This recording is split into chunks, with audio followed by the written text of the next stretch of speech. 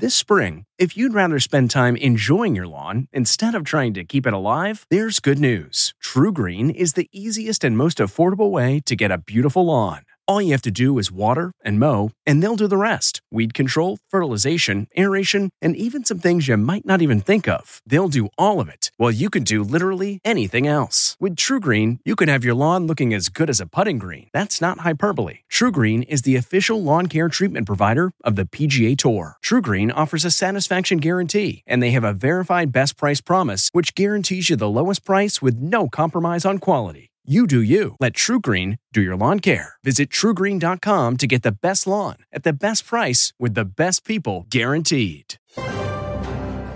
It's Sunday, June 10th. I'm Margaret Brennan, and this is Face the Nation. The summit between President Trump and North Korean leader Kim Jong-un is about to get underway. We'll preview the Singapore talks and tell you what the president is saying on the eve of this historic event. It's unknown territory in the truest sense, but I really feel confident. President Trump made those remarks after a tense gathering of top U.S. allies in Canada, with all parties still fuming over the president's decision to trigger a trade war. Mr. Trump sparked another controversy for the so-called G7 leaders with this. And this used to be the G8, not the G7. And something happened a while ago where Russia is no longer in. I think it would be an asset to have Russia back in. Before he left the meeting early for Singapore, the president claimed his relationship with our allies was a 10, but acknowledged a serious divide on how to deal with trade. I will say it was not contentious. What was strong was the language that this cannot go on. I mean, it's not a question of, I hope it changes. It's going to change. We're like the piggy bank that everybody's robbing, and that ends. Canadian Prime Minister Justin Trudeau responded, saying the tariffs were, quote, insulting. Canadians were polite, we're reasonable, but we also will not be pushed around. The president's chief economic advisor, Larry Kudlow, will join us. Plus, we'll hear from former President Obama's national security advisor and UN ambassador Susan Rice, as well as the top Democrat in the Senate on North Korea policy, Ed Markey of Massachusetts. Finally, we'll talk to Ken Starr, who investigated President Clinton, about the challenges that Special Prosecutor Bob Mueller faces. And as always, we'll have plenty of analysis on all the news of the week coming up on Face the Nation.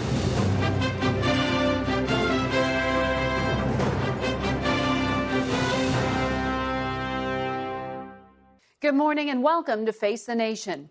Both leaders have arrived in Singapore for the historic face-to-face meetings. Air Force One touched down just a short while ago, and North Korean leader Kim Jong-un arrived earlier in the day and met with Singapore's Prime Minister Lee. Yesterday, President Trump was asked if he had a clear objective for the talks. I have a clear objective, but I have to say, Eliana, that it's going to be something that will always be spur of the moment. You don't know. You know, this has not been done before at this level. This is a leader who really is an unknown personality. People don't know much about him. I think that he's going to surprise on the upside, very much on the upside. We'll see. Is there a particular outcome that you would look for from this initial talk to judge whether you think things are going well? Well, I think the minimum would be relationship. You'd start at least a dialogue. Because, you know, as a deal person, I've done very well with deals. What you want to do is start that. How long do you think it would take you to figure out whether he's serious about giving It's a good up? question. How long would it take? I think within the first minute, I'll know. How? My touch, my feel. That's what I do. How long will it take to figure out whether or not they're serious? I said maybe in the first minute. You know, the way they say that you know if you're going to like somebody in the first 5 seconds. You ever hear that one? Well, I think that very quickly I'll know whether or not something good is going to happen. We begin today with CBS Evening News anchor Jeff Glor, who is leading our network coverage from Singapore. Jeff, the president is about to begin what could be a significant arms control agreement, but he's casting this as sort of a question of chemistry with this 34-year-old dictator. I mean, what should we expect to see?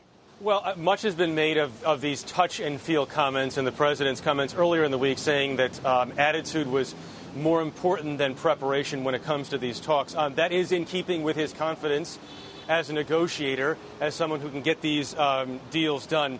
However, he is not walking into these talks blind. As early as '99, then potential aspiring candidate Trump was talking about nuclear proliferation as the world's greatest threat, and he said at the time that that whoever was in charge should be talking to Kim Jong-il, that is Kim Jong-un's father, like crazy, trying to negotiate to disarm, to get the nuclear weapons out of North Korea. Jeff, you know, it's interesting to watch the pomp and circumstance because you have arguably the most powerful man in the world, the President of the United States, arriving on Air Force One and being put on par with this dictator who's never traveled this far since coming to power back in 2011. The optics are really interesting. Yes, and we've been watching the stagecraft and the theater so far. The president arriving second, walked out of Air Force One, landed at the airbase, and then walked out by himself. When Kim Jong-un arrived on an Air China flight, he was surrounded by an entourage, a big group. We are told that Kim Jong-un took a 747 to match the president's Air Force One. Also flying with Air China shows solidarity with the Chinese before these negotiations. That's a big deal for the Chinese. It's a big deal for the North Koreans. And then on the streets, at least so far from Kim Jong-un, we've seen these scenes that we've seen before, and that is him in the armored vehicle and then his bodyguards running next to him down the streets. It's quite a sight. Jeff, thank you. Jeff Glor there in Singapore. We turn now to CBS News foreign correspondent Ben Tracy. He's also in Singapore this morning with a look at how this much-anticipated summit came together. Ben? Margaret, nearly 3,000 journalists have descended upon Singapore to cover this historic summit. And with both President Trump and Kim Jong-un now on the ground here, security is noticeably tighter. The areas surrounding the hotels where President Trump and Kim Jong-un are staying have been turned into special security zones. Special forces are being deployed, and the airspace above Singapore is restricted. We've never seen anything like this. Yeah, this is the most hype we've had of any international visitor. So far, it's a pair of impersonators that has stolen the show in Singapore. But people here are now ready for the real face-off between two of the world's most unpredictable leaders, even if they don't expect a major diplomatic breakthrough. Realistically, is North Korea going to give their nukes up? Not a chance. It'll never happen. But those weapons and whether Kim Jong-un is actually willing to part with them are supposed to be the main focus of the summit, in addition to an official end to the Korean War. President Trump says complete denuclearization is the only outcome that will lead to a lifting of strict sanctions that have crippled North Korea's already beleaguered economy. What is still not known is what Kim Jong-un would want in return for shutting down his treasured nuclear program. Historically, North Korea has demanded that the U.S. must remove its more than 28,000 troops from the Korean peninsula and end its decades-long security arrangements with South Korea and Japan. South Korean President Moon Jae-in and Japan's Prime Minister Shinzo Abe recently visited the White House to shore up those alliances. There are concerns that President Trump might focus too much on North Korea's nuclear weapons that are capable of hitting the United States and leave the regime with the short-range missiles and chemical weapons that can still devastate South Korea and Japan. Of course, there's a lot at stake for Kim Jong-un as well, who is attempting this transformation from international pariah to something of a statesman. Sitting down with the President of the United States gives the Kim regime the legitimacy it has long sought on the world stage. Ben, thank you. We turn now to President Obama's national security advisor and former UN ambassador, Susan Rice. Ambassador, it's good to have you here on Face the Nation. Great to be with you. This is a historic summit. For you, what do you think the best possible outcome could be?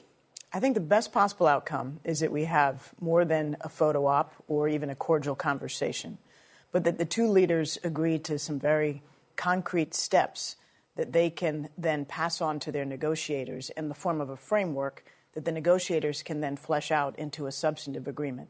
It's going to take quite a while. This is a very complicated set of issues, and success can't be declared on the basis of a happy meeting. President Obama liked to embrace diplomacy. Why did he choose not to try to negotiate with Kim Jong-un? Well, in fact, there were efforts at discussions. We had them during the Clinton administration. We had them during the Bush administration. And we even had opportunities and efforts during the Obama administration. The problem is that at every turn, the North Koreans would make commitments and then break them.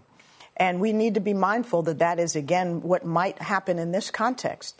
But this is a different diplomatic structure, right? It's flipped on its head. You're starting with the leaders. Yeah. So do you give the president some credit for being willing to take this high level of risk? Well, I think, it's clear that the past set of efforts have not succeeded. I am a believer in diplomacy, and I am open to new methods of trying to accomplish the consistent objective that we have of full denuclearization. I think the question is, are we walking in prepared? Are we walking in with our allies behind us? Are we in a position to understand that one meeting, it's not going to be one and done. This is the start of a serious negotiating process. The former director of national intelligence, Jim Clapper, just wrote a book, and he was very public about what he said was his personal disagreement with President Obama's decision not to engage with Kim Jong-un in North Korea. Other Obama administration officials have told me they wish and they regret not taking stronger action. You were the national security advisor. Do you take ownership of that? I mean, do you regret not pushing harder? Well, I think you're mixing two things. There's the question of sitting down at the negotiating table, and there's the question of pushing harder. Right. And Clapper said engagement period he thought President Obama should have done more of. So my view is that we did and we should have increased the pressure on North Korea incrementally. I myself negotiated 4 tough Security Council resolutions imposing increasingly harsh penalties on North Korea. My successor, Ambassador Power, did the same. Ambassador Haley has continued that effort, and we have layered on increasing pressure. I think that's appropriate. We, in fact, during the Obama administration, had the opportunity. You recall the Leap Day negotiations, where we tried to sit down and tried to work on an arrangement with the North Koreans, and they blew it up on the spot. So I don't think it's accurate to say they weren't diplomatic efforts. And in fact, Jim Clapper himself went to North Korea. The fact of the matter is that I believe the North Koreans were not prepared to be serious under Kim Jong-un with respect to sitting at the table until they perfected their nuclear program and their missiles. So you don't think a diplomatic breakthrough would have been possible in the Obama administration because of that goal? I think that the critical thing from the North Korean point of view was to be able to come to the negotiating table when they did come, with having demonstrated to the world that their nuclear capacity and their missile capacity has been perfected. And that's, in fact, what Kim Jong-un said. You've been outspoken about Russia of late, and I want to ask you about something very specific here that President Trump just said. He is calling for Russia to be readmitted into the G8, which, of course, was pushed out of during the Obama administration because of their intervention in Ukraine, seizing Crimea. Of Ukraine and annexation of Crimea. Yes. And so he said yesterday, again, that he would like to see Russia be part of the G8, and he basically recognized Russia's claim to Crimea as legitimate. Here's what he said. Crimea was let go during the Obama administration, and, Obama can say all he wants, but he allowed Russia to take Crimea. I may have had a much different attitude, but so you'd really have to ask that question to President Obama. Why did he do that? Why did he do that? Would you like to respond? It's a disgraceful statement. The fact of the matter is Russia had invaded Georgia. It then invaded Ukraine. We rallied the entire European Union and many other partners to impose tough sanctions on Russia for its annexation. We supported the Ukrainian government to build up its defensive military capacity. And along with our G7 partners, we agreed that Russia should no longer be part of this community of the G8. He seems to be saying, but Russia still, it was a fait accompli. Well, that's outrageous. I mean, the United States has long upheld international law. This was the most brazen violation of another country's sovereignty that's occurred in recent years. For the President of the United States to blame his predecessor rather than to understand that Russia is our adversary. Russia has taken on behavior that is absolutely reprehensible, including being responsible for shooting a civilian aircraft out of the skies and killing hundreds of people.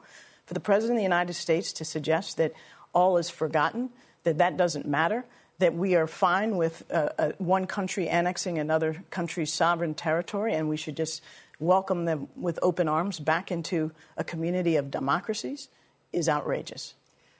It's interesting that this Russia policy has made some unusual bedfellows. In fact, Senator McCain tweeted yesterday rebuking President Trump, saying, "To our allies, bipartisan majorities of Americans remain pro-free trade, pro-globalization, supportive of alliances based on 70 years of shared values. Americans stand with you, even if our president doesn't." He's commenting on what he was upset with the president's rhetoric at the G7. Are you surprised to find yourself in agreement with Senator McCain? No, there have been other occasions when I've agreed with Senator McCain and occasions when I've disagreed. But he is absolutely right. The United States, our leadership in the world, our national security has long depended on having close and unbreakable bonds with our closest allies. The G7 partners are our closest allies in the world. We share values, we share interests, we share security.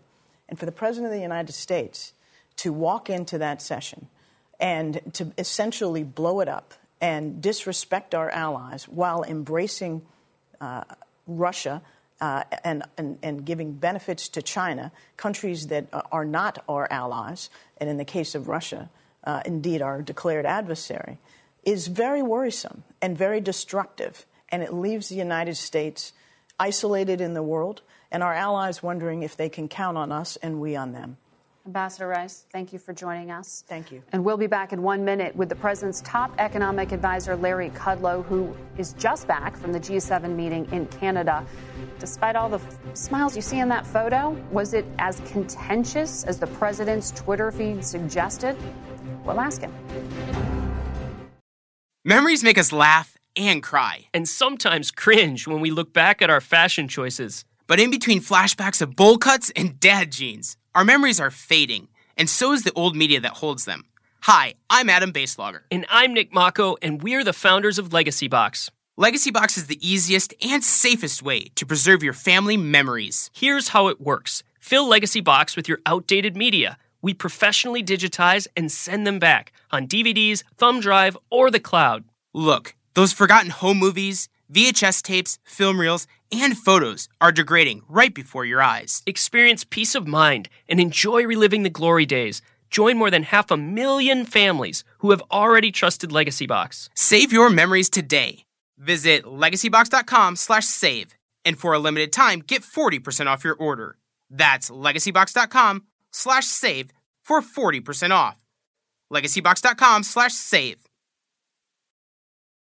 We are back with the chairman of the White House National Economic Council and the president's top economic advisor, Larry Kudlow. Larry, welcome. I know you got in late last night from Canada from these G7 talks.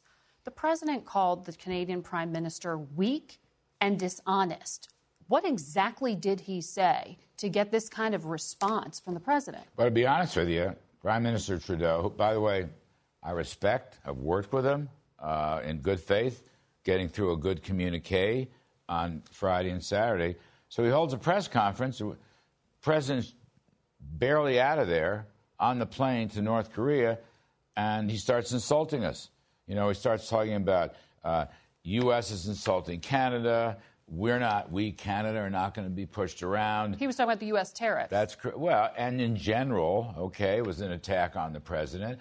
We're going to have retaliatory tariffs. Now, these are things that Prime Minister said before, basically, but he didn't say them before after a successful G7 communique where President Trump and the others all worked in good faith to put a statement together, which, by the way, almost nobody expected to happen. In fact, reporters were asking me before the trip whether the president was going to show up at all. He did. He negotiated. He directed his team, myself and others. We worked it out. We used good language that was acceptable. And then the president reneged on that G7 statement. No, I'm sorry. And then Trudeau decided to attack the president. That's the key point. And yes, you know, if you attack this president, he's going to fight back. But here's the key point, Margaret. President is going to negotiate with Kim of North Korea in Singapore. It is a historic negotiation, and there is no way this president is not going to stand strong, number one. He's not going to allow other people to suddenly take pot shots at him hours before that summit. And number two, Trudeau should have known better. But why pick a public fight with a friend to impress an enemy? Well, hey, who picked the fight?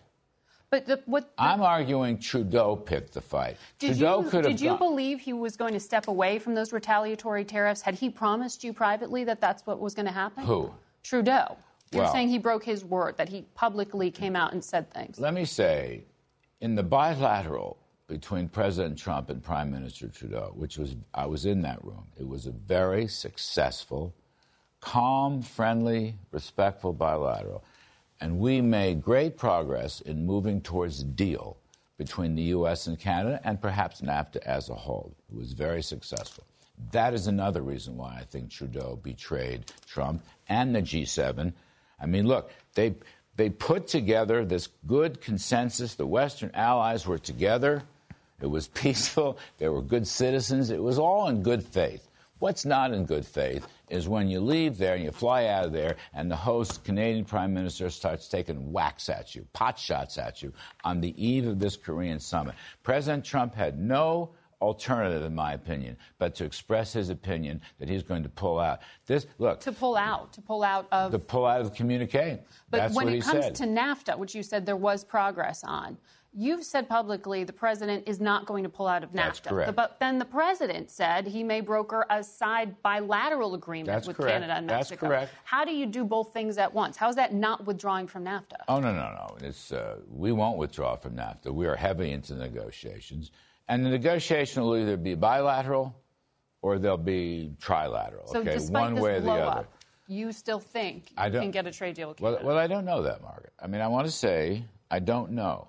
Because I think, again, Trudeau's very unfortunate statements, his betrayal. He betrayed Trump. Can I ask?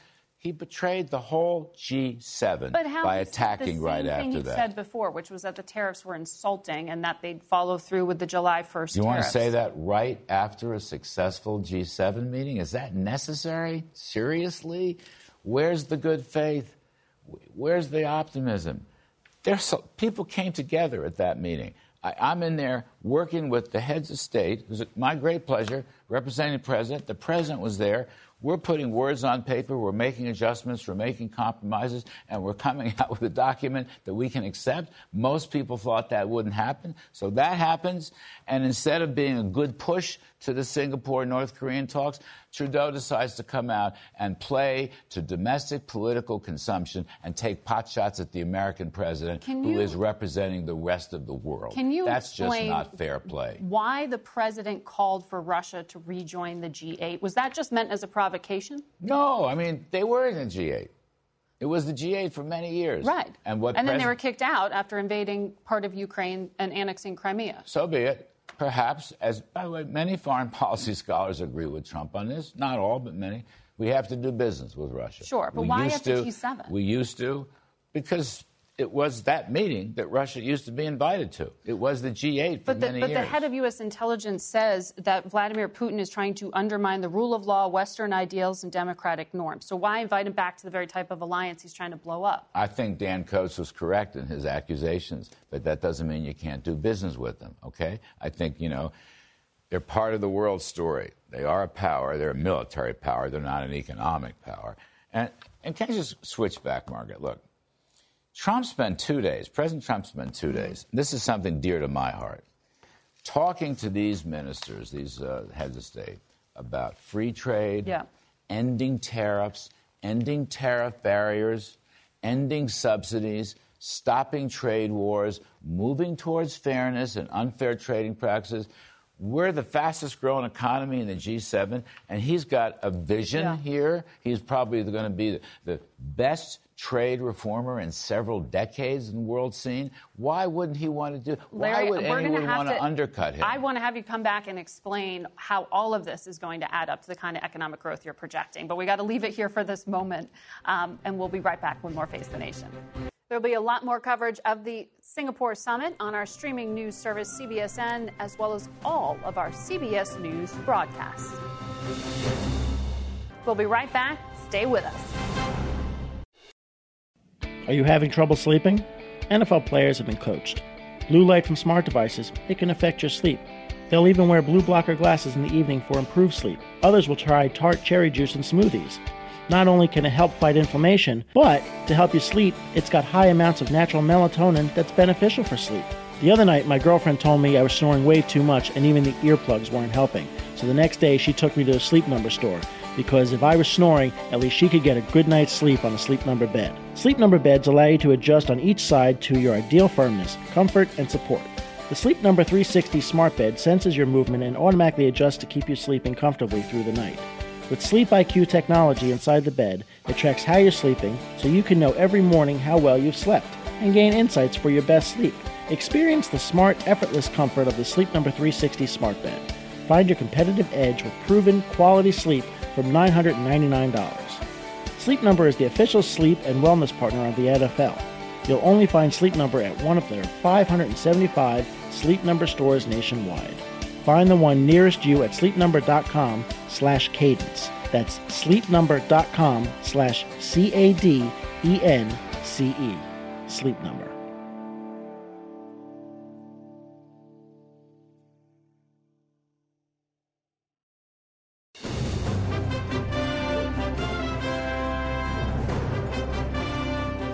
Welcome back to Face the Nation. I'm Margaret Brennan. We're joined now by Massachusetts Senator Ed Markey. He sits on the Senate Foreign Relations Committee and is the top Democrat on the panel that focuses on North Korea policy. Senator, welcome to the program. Thank you. Because of the kind of oversight role you have, you keep a close eye on the State Department and the Secretary of State, who is with the president and presumably in the room. What kind of promises have been made by this administration in terms of what they will share with Congress? We have not been included in any of the preparation for this negotiation. The Democrats have been kept in the dark in terms of what his approach is going to be. I think it would have been far better for him to have included us, since it is a Democrat and Republican objective to have a negotiation, a direct negotiation between Kim and Trump. But thus far, the president has not included Democrats. What would it take to win your vote to lift sanctions, so to speak? I mean, if they get any kind of agreement and it goes to the Congress, what would change your mind? Well, the president, first of all, is going to have to extract from Kim a definition of what denuclearization means. Right now, there's a vast gulf between what the United States and North Korea believe that word means. And on our side, we believe it means a removal of all nuclear weapons and delivery capacity on the Korean Peninsula. Kim does not actually agree with that. We would also want an inventory of all of their nuclear weapon sites, all of their ballistic missile sites, all of their development, manufacturing, research facilities to be made public, and for there to be a verifiable way of ensuring that there is a dismantlement of those facilities, which is taking place, again, on a verifiable basis. Would you want any agreement to come up for a vote in the Congress as a treaty, something President Obama was criticized for not doing with the Iran nuclear deal? I would want to see that come forward as a treaty, because part of this negotiation will also be an ending of the Korean War, which is something that goes all the way back to 1953. Mm-hmm. So I think it would be wise for the president to come to Congress to ensure that there is a ratification of any agreement which does take place between the North Koreans and the United States, while not excluding, I just want to make this clear, the South Koreans and Japan. We cannot sell out our allies as part of this negotiation. Would you have an expectation that the president should seek consent, an authorization for military force if these talks fail and he looks at those other military options? We've heard from Senator Lindsey Graham today, a Republican, that he has an AUMF drafted. There is no military solution to the problem that exist on the Korean Peninsula. North Korea has nuclear weapons.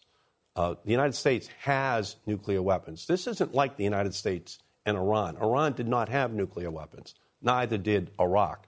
This would become very catastrophic very quickly. We have 28,000 troops right on the demilitarized line.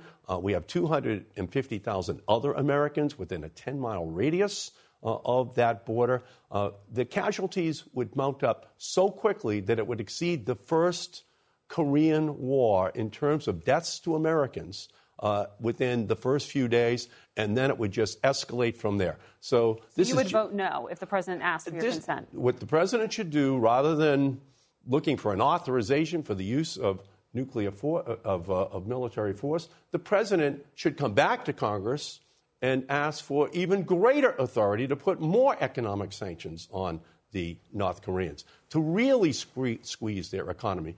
The president is saying that he has already used maximum pressure on the North Koreans. That is not so.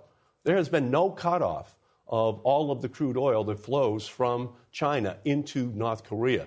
If we wanted to, we could put together an international coalition that demanded China to cut off that oil into North Korea to further intensify the pressure to come to the table to negotiate.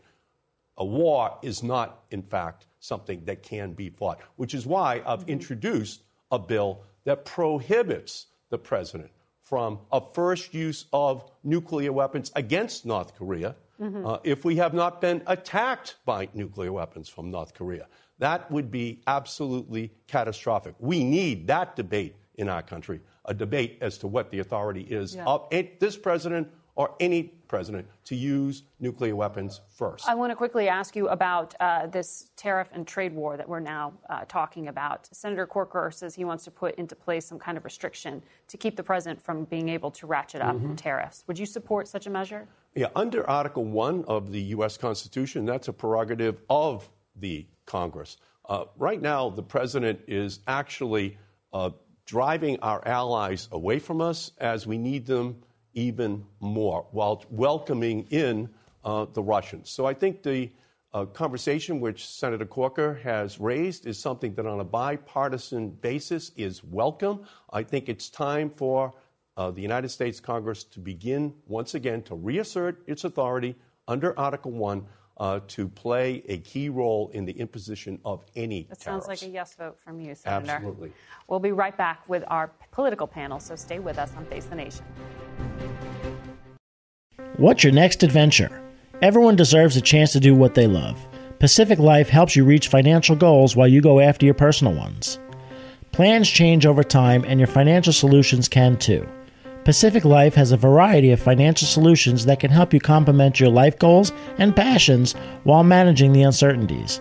Backed by more than 150 years of experience, you can count on Pacific Life to be there so you can go out and keep living your best life. Pacific Life is one of the most dependable and experienced insurers in the industry and has been named one of the 2019 World's Most Ethical Companies by the Ethisphere Institute. The freedom to go after whatever is next for you? That's the power of Pacific. Ask a financial professional about how Pacific Life can help give you the freedom to do what you love, or visit www.pacificlife.com.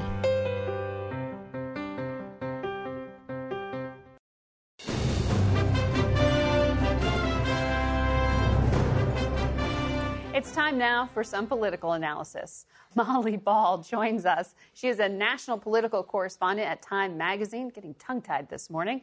Selena Zito is with us. She's from the Washington Examiner, also a columnist at the New York Post. Evan Osnos writes for The New Yorker. He has reported extensively on North Korea and has a piece out this week on the historical context of the current diplomatic effort. And Sungmin Kim covers the White House from Capitol Hill for The Washington Post. Welcome to all of you. Evan, you have spent some time in North Korea reporting on what you've seen on the ground. This is diplomacy on steroids, on a fast track. Do you have any sense of what is happening inside North Korea when it comes to their own expectations? Well, I think that, the big question for all of us is how did we go from talking about nuclear war a few months ago to sitting at the negotiating table today? And the answer is that actually, beneath the pyrotechnics, there has been this big dynamic going on, which is that North Korea has been trying, not only over the last several months, but over the last few years, to try to figure out a way how to engage the outside world. They're sort of trying to do what China did in the late 1970s. And we have to, they don't want to be compared to China. But remember, China was a communist country, it still is, that said we have to open up economic control, maintain political control. And part of sitting down with Donald Trump is to say, how do we hold on to our dictatorship in Pyongyang while also beginning to engage the outside world economically? Little by little without threatening their control, I think, is key there. Sung, when you look at these talks, I mean, you heard Senator Markey on this program just say a few moments ago, he doesn't feel like Congress is clued in, being briefed, and that key information is being shared. Are you hearing similar gripes? I think the way that the diplomacy is being engaged is kind of leaving almost everybody in the dark right now. But I think what's going to be critical to see in the summit and in subsequent meetings going on to see whether if the president does submit something to Congress for approval. And as we've talked about before, that was a major concern from Republicans during the Obama administration that he didn't get official congressional sign-off for the Iran deal. So I think it'd be interesting to see. Senators have said that the administration has already made those commitments to submit any sort of agreement to Capitol Hill, but obviously that would only begin a massive fight in Congress over whether to approve that nuclear deal. It was interesting to hear that Senator Lindsey Graham has an authorization to use military force ready to go, suggesting he thinks the president would have to ask permission, essentially, before taking military strikes. And it was also interesting with Senator Markey just earlier, refusing to even entertain the prospect of an AUMF because he says there's no military option on the Korean Peninsula. A lot of members of Congress feel that way as well. And that's why both Democrats and Republicans, have been so eager to see these diplomatic efforts succeed. Selena, you have your ear often to the ground when it comes to how the Trump supporters and Trump base receive some of this information. This is a high-risk gamble for the president. What is the perception here? Like, does he walk away with a win just by walking into that room with Kim Jong-un? Pretty much. I mean, that's what he does best, is high-risk gambles, and he does things that are a little bit unorthodox and not as traditional as you would see other presidents. I have found, not just with people that supported Trump, but people that either stayed at home or supported Clinton, have been able to step back on this issue and understand that we're in the middle of something very historic. It's sort of, if you're older, it's sort of like Nixon in China. Or if you're a little less older, it's sort of like Reagan in Geneva with Gorbachev. So I think people understand there's a moment here that we might all be able to benefit from. And so I think they're enjoying, or they're at least sitting back and watching this with maybe hope and skepticism. Molly, you, on a different topic, have a cover story in Time. You write that about the Mueller investigation, something that the president doesn't really want as much press about, but is certainly angered by and tweeting about himself. This is a major diversion from that, of course, right now. But you did see a development in the case with more indictments against the former Trump campaign chair, Paul Manafort, this week. How significant? Well, Mueller is playing hardball, as he sort of has been all along. But there has been a notion that he is ratcheting up the pressure on Trump's former campaign chairman, Paul Manafort, who was out on bail pending a trial, who has, unlike several former Trump associates who have pleaded guilty so far, Manafort has continued to fight the charges very hard, and he's now accused of tampering with potential witnesses, and Mueller is seeking to throw him in jail pending his trial, and also bringing charges based on that alleged witness tampering. So we see, increasing pressure on Manafort, potentially trying to get Manafort to cooperate, to turn on President Trump and offer evidence having to do with the substance of the investigation. Remember, the charges against Manafort have to do with things that he did long before he ever joined the Trump campaign. It's money laundering and other charges from his career as a lobbyist. So that's not what the Mueller investigation is supposed to be about. His mandate is to investigate Russian meddling, and this is one of the criticisms from the president and other critics of the investigation, is he has wandered quite far afield of that supposed mandate. So the idea is that Mueller may be putting pressure on Manafort and others in order to try to get at the potential collusion that he is investigating in 2016. Selena, while this may be far afield of the mandate, these are significant, and this is actual legal momentum here. Right. These are individuals being charged, companies being charged as well here. So can the president still get away with calling it a witch hunt? He probably will, whether it's true or not. That's the mantra that he has adopted, and I don't think he's going to stray from it. And to Molly's point, the president is unhappy with how far out this scope has come. And he believes that to him, this is proof that this is not about him, and that the charges against him are unfair. And this is proof in the pudding. And I think that's where the president's head is right now on this issue. So, are we going to see anything from Congress on the immigration front before these congressional races in November, or is this just an internal fight with no progress? Count me as a skeptic of any sort of immigration action on Capitol Hill. I think the big day to watch is Tuesday, because that's been kind of the imposed deadline for this discharge petition, which is a complicated procedural maneuver to trigger these immigration votes in the House. Tuesday is a tentative deadline that these House moderates have set on whether these quiet negotiations with conservatives would actually succeed, or if they're just going to go ahead and force votes over the desires of their leadership. But Republicans have constantly struggled on immigration issues for years and years. And there is a reason why when immigration legislation that involves any sort of pathway for citizenship, whether it's for Dreamers or for a broader population, it's passed under Democratic control. It was a Democratic-led Senate in 2013 and a lame duck Democratic House in 2010 that passed the DREAM Act. So if there is a way to coalesce both the moderates who want these legal solution for the Dreamers and the conservatives who do also want a legal solution as well, but they've talked about the need for more security measures. If there's a way to coalesce 218 Republican votes on that, we'll see by Tuesday. But again, count me as a skeptic. Evan, you heard Larry Kudlow on this program, the economic advisor to the president, saying that the blow-up with the Canadian prime minister really had more to do with the North Korean leader and making him look weak, making the president look weak ahead of those talks. Yeah. You don't normally hear those two countries in the same sentence, but is there something to what the White House is arguing here, that so much of the U.S. weight has to do with perception? Well, look, the president decided that this was a grave insult that he couldn't abide from Canada. The reality is our allies and our adversaries, things are being thrown upside down right now. The president walked into what should have been the friendliest club he will ever be in, and he managed to leave that in tatters. And that is a problem that doesn't just pose a challenge for the president tomorrow. This is a long-range issue that he has to confront. How do we keep Americans safe over the long term? The way you do that traditionally is by keeping your allies close and working through problems in ways that make sense. This is not how we've done it in the past, and I don't think it puts us in a particularly strong moment as we go into Singapore. Syngman, do you think that, it's been interesting to see some Republicans speak out on the trade front with this dispute at the G7, but they're sort of few and far between. Definitely. There hasn't been outcry. And I think that we saw a moment earlier this week when we did see Republicans starting to coalesce around legislation that would limit the president's power on tariffs. We have that legislation from Senator Bob Corker, who isn't always a Trump ally, but you do have senators such as Pat Toomey, Mike Lee, Jeff Flake behind that legislation as well with a bunch of Democrats.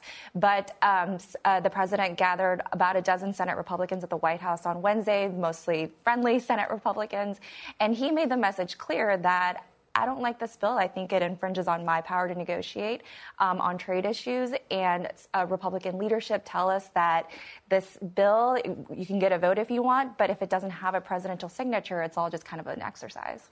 Interesting to see how this develops. Thanks to all of you. We'll be back in a moment.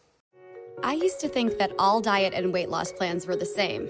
Well, not anymore, because I found Noom. Noom is a new and totally different approach to losing weight and getting healthy that uses psychology and small goals to help change your habits. So it's easy to lose the weight and keep it off for good. Noom combines the power of technology with real human support, offering as little or as much help as you want along the way. And since Noom is an app, it's always with you and easy to use, which makes it super easy to stay on track and reach your goals. Plus, it's really simple to get started. Just go online, answer a few quick questions, and they'll create a personalized program just for you. Noom helped me lose my old way of thinking about food and dieting. So what do you have to lose? Visit Noom.com/podcast, NOOM.com/podcast, and start your 14-day trial today. Like they say, change your habits, change your mind, and change for good with Noom. Welcome back. And we turn now to Ken Starr, who you probably remember very well from the Bill Clinton era. He has served as a circuit court judge and the U.S. Solicitor General. And many Americans came to know him during that investigation into Whitewater and other controversies, including Monica Lewinsky during Bill Clinton's presidency. And I think in many ways, thank you for coming on today. You are so uniquely positioned to give us some perspective on what is playing out now in terms of the special counsel's probe of President Trump, his campaign, and these Russian interference allegations. When you see the developments like we saw this week with the campaign chairman being indicted on another charge here of obstruction of justice, I mean, how should Americans understand what they are seeing? Is this the political witch hunt the president alleges? Is this a serious case? It's definitely a serious case. We know that from the indictments and guilty pleas that have already been obtained. So what we're seeing is the special counsel, Bob Mueller, whom I know and whom I greatly respect, just following the evidence as he sees it. Now, these are charges, presumption of innocence in the United States, and that's a very precious right that we have. These charges are going to have to be proven. But what this shows is that Bob Mueller is very seriously looking at a variety of issues and questions. Well, we also know that Bob Mueller's team is talking with the president's own attorneys about getting the chance to interview him. You faced some of these questions when you were dealing with then-President Clinton. I think you went to him something like 6 times. You ended up having to subpoena before ultimately he agreed to sit down. If you were consulting with President Trump's lawyers, would you advise him to sit with counsel and sit with Bob Mueller? I think they better be cautious, and I think they are being cautious. First, we have to remember this is the President of the United States, and this is an authorized law enforcement investigation. So that makes the situation unique. Looking at it simply from the perspective of a defense lawyer, you never want your client, unless you have an extraordinarily high level of confidence, to be exposed in this way. So there are only 2 perspectives here. The president, you're talking to the president of the United States, but he also is at least the subject of a serious investigation. So I think caution is the rule of thumb here. But is there an obligation on his part to sit and answer these questions? I think there may be a moral obligation, frankly, because he is the President of the United States. And unless he takes very decisive action, such as directing the firing of the special counsel and the like, and there's been no suggestion to my knowledge that that's in the offing at all. But you believe he could? Oh, yes. The president clearly has the authority to direct the firing, if not a direct firing himself. What would that signify to you? It would be, I think, but it's a political question. I don't think it's obstruction of justice, and I disagree with those who seem to find obstruction of justice in almost anything that the president has done. But it certainly would be, I think, a political firefight of the highest order, because you have people in both parties saying this is an authorized investigation, let it run its course. You've been supportive of the president's decision to hire Rudy Giuliani, who I know you have known for some time. But in terms of the work he's doing to defend the president, what do you make of his strategy? Well, I'm not sure. I just have great confidence in Rudy. But Rudy has access to facts that I don't have. Would I have said exactly the same way in the same way that Rudy has done it? Perhaps not. But don't underestimate Rudy Giuliani. He is an extraordinary lawyer. You, when you were dealing with President Clinton and that very long investigation of him. He faced charges of obstruction, perjury. There were questions of that. And his strategy seemed to be to try to convince the country that this was a political witch hunt. Right. That sounds a lot like what we're seeing now. Do you see parallels? Oh, there's no question. Anytime a president is under attack, the president, or at least the president's partisans and supporters, will likely go on the attack. Hey, he's my guy, and you're attacking my guy. And it's an effective strategy. It can be. Happily, I shouldn't say happily, but I think there was accountability. Whatever people think of the investigation during the Monica Lewinsky phase, the president had to eventually concede that he had not conducted himself as he should in a very serious matter when he was under oath. That's the key. It was all about the rule of law. I want to ask you about Monica Lewinsky, who went public this past year saying she met you once in a restaurant. For the first time. Right. And she said she kind of expected an apology for how things went for her. But you didn't offer one. Do you think one's needed? No. With all due respect, Monica, and I wish her all the best. Her life has been disrupted, but the evidence is the evidence, and she was part, as we saw it, of an effort to obstruct justice and to commit perjury. Ken Starr, thank you very much for coming on Face the Nation. My pleasure. Thank you. We will be right back. That's it for us today. Thanks for watching. Until next week, for Face the Nation, I'm Margaret Brennan. Today's guests were former National Security Advisor and UN Ambassador Susan Rice, White House Economic Advisor Larry Kudlow, and Massachusetts Democratic Senator Ed Markey, as well as former independent counsel Ken Starr. The executive producer of Face the Nation is Mary Hager. This broadcast was directed by Allison Hawley. Face the Nation originates from CBS News in Washington. For more Face the Nation, we're online at facethenation.com, and you can. If you like Face the Nation with Margaret Brennan, you can listen early and ad-free right now by joining Wondery Plus in the Wondery app or on Apple Podcasts. Prime members can listen ad-free on Amazon Music. Before you go, tell us about yourself by filling out a short survey at Wondery.com/survey. Why?